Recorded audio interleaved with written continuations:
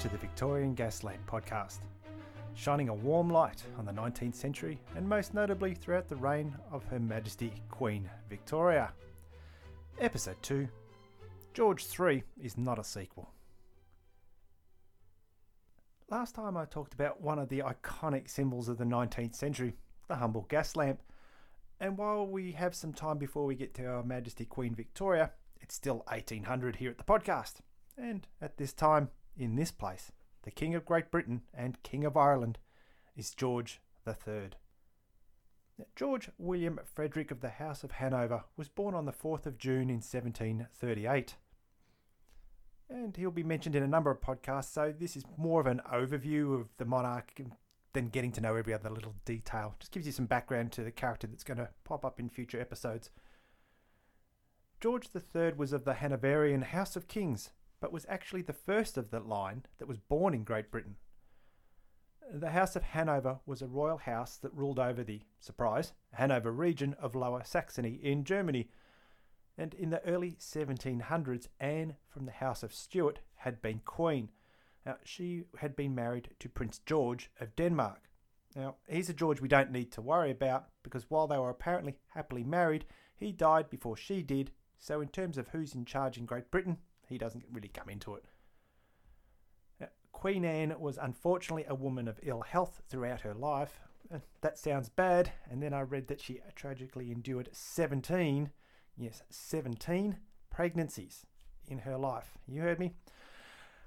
Ouch. The poor queen unfortunately had 12 that were stillborn or she miscarried, 4 infant deaths, and only one child, William, survived to the age of 11 before succumbing to illness.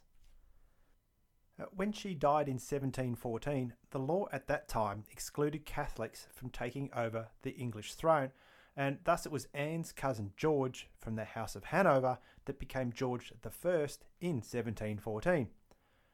So George I was the first of what became known as the Hanoverians, and Queen Victoria was the last of them, which is why I'm sort of briefly covering them even though it's outside my 1800 starting point.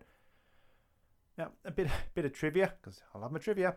He was on his way from Great Britain to visit Hanover when he died of a stroke in 1727, and he was actually the last British monarch to be buried outside the United Kingdom.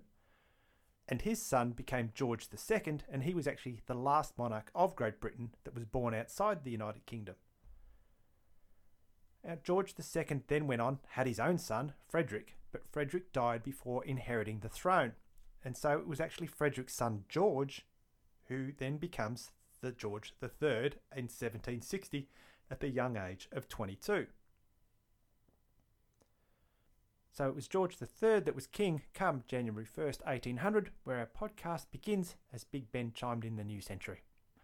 Now, George III was officially known as King of Great Britain and King of Ireland until January 1st, 1801. Then Parliament passed what is known as the Acts of Union in 1800 and became the first British monarch to be called King of the United Kingdom of Great Britain and Ireland. I'm sure that looked good on his resume. But there was also a very subtle change in the title, and that meant a great deal. Because notice in the second title that Ireland is added with just an and. George is not titled separately as King of Ireland.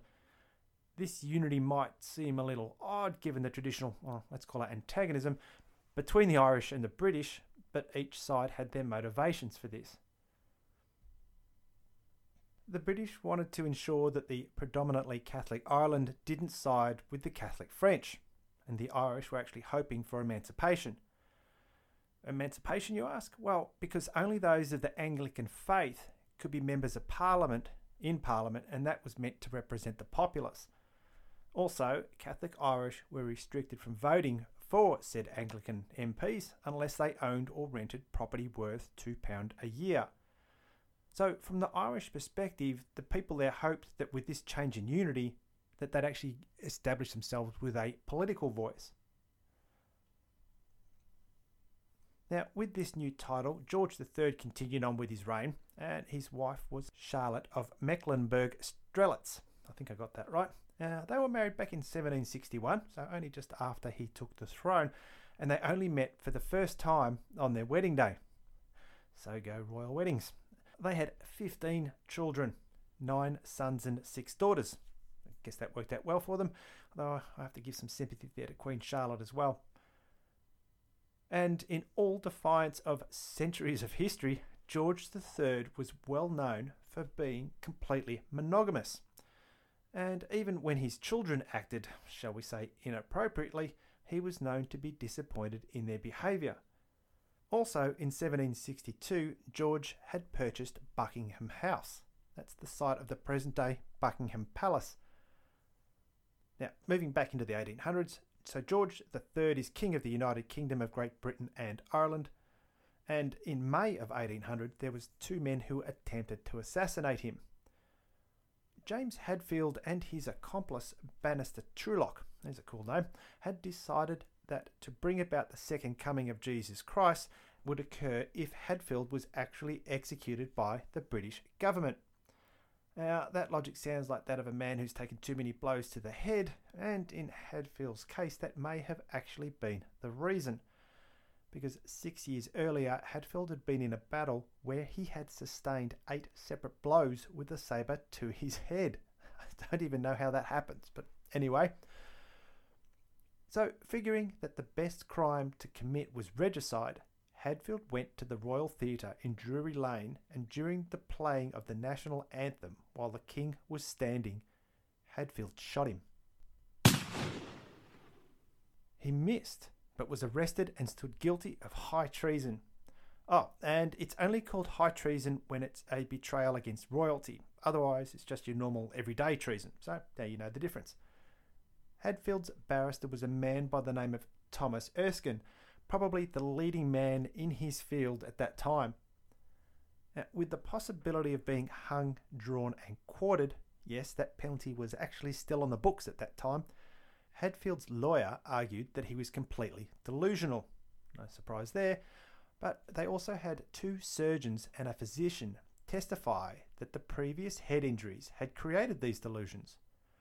The judge agreed, and Hadfield was committed to Bethlehem Royal Hospital, also known as Bedlam, for the rest of his life, and he was actually in there in 1841 when he died of tuberculosis. Bannister was also committed to the hospital, and as far as I can find out, he died there as well, but I haven't been able to see anything else on him.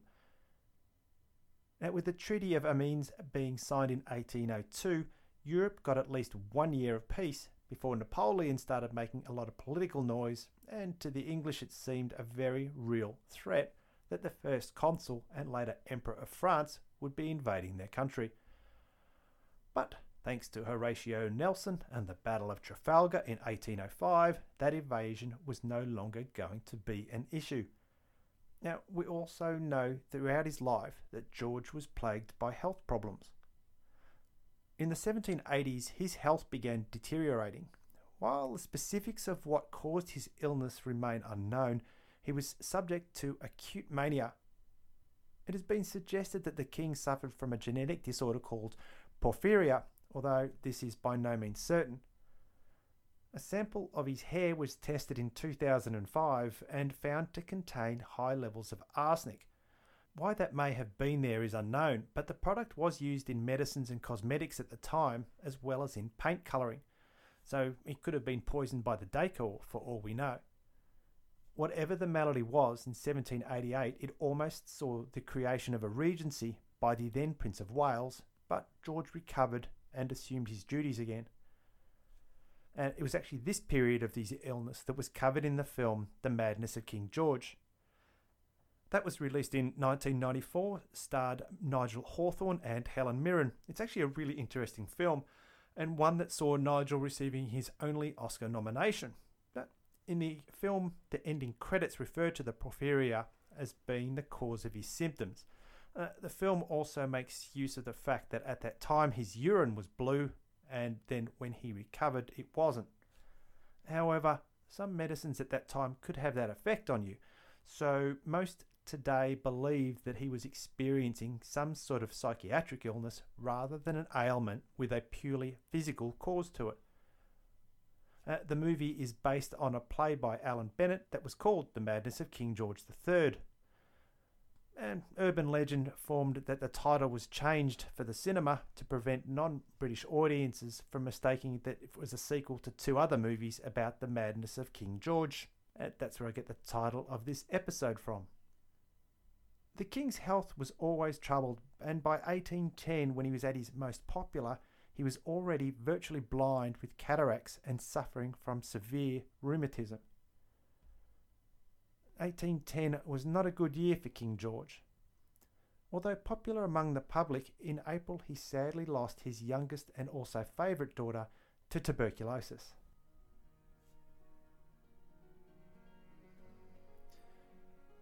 Amelia had been their 15th child and was the first daughter of George and Charlotte to die.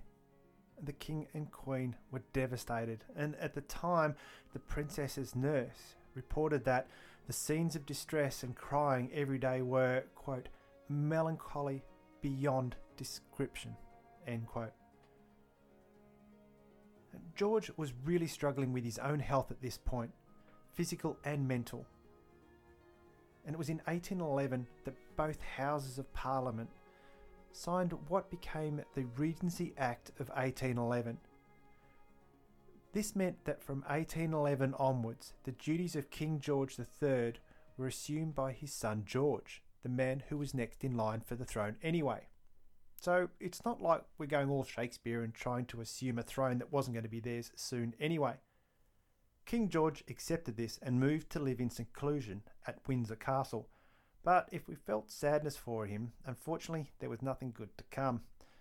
He developed dementia and also became completely blind and increasingly deaf. In 1814, when his traditional family home of Hanover became a kingdom, he was actually incapable of understanding that he was now also the King of Hanover. And in probably the nadir of his illness, he didn't understand or even know of his wife's death in 1818. He and Queen Charlotte had been married for 57 years.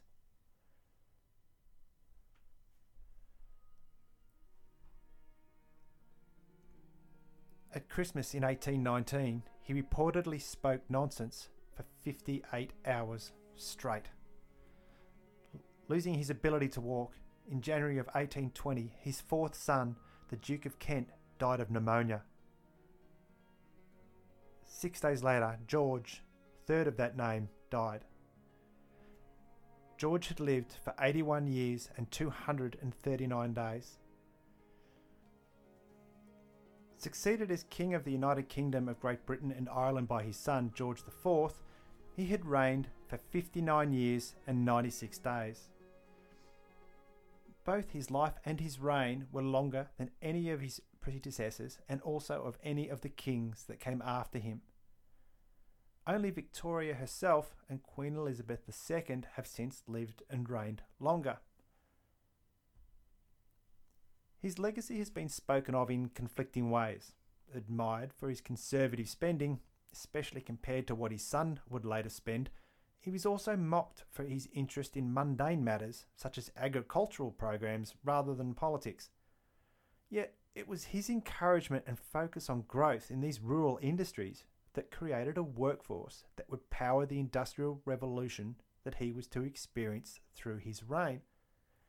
He lost the American colonies because of his stubborn insistence that he should be able to tax them. But I think the best way to describe his legacy was said by John Cameron in his 2004 biography of the king. Quote, "The monarchy continued to lose its political power and grew as the embodiment of national morality." End quote. So he might not have had the power he began with, but he did lead by example. He became a better person and he inspired his nation to do the same. It seems like an achievement we could all aspire to, I think. So here endeth the episode. You can find me at victoriangaslamp.com. My contact details are on there too, so email us if you like. You can follow me on Twitter, that would be great, at vicgaslamp. And more importantly, on Instagram, where I post history facts and trivia as well. And I'm at victoriangaslamp there. The next episode will be out in 2 weeks, so keep a lookout for it, and I'll see you next time under the gas lamp.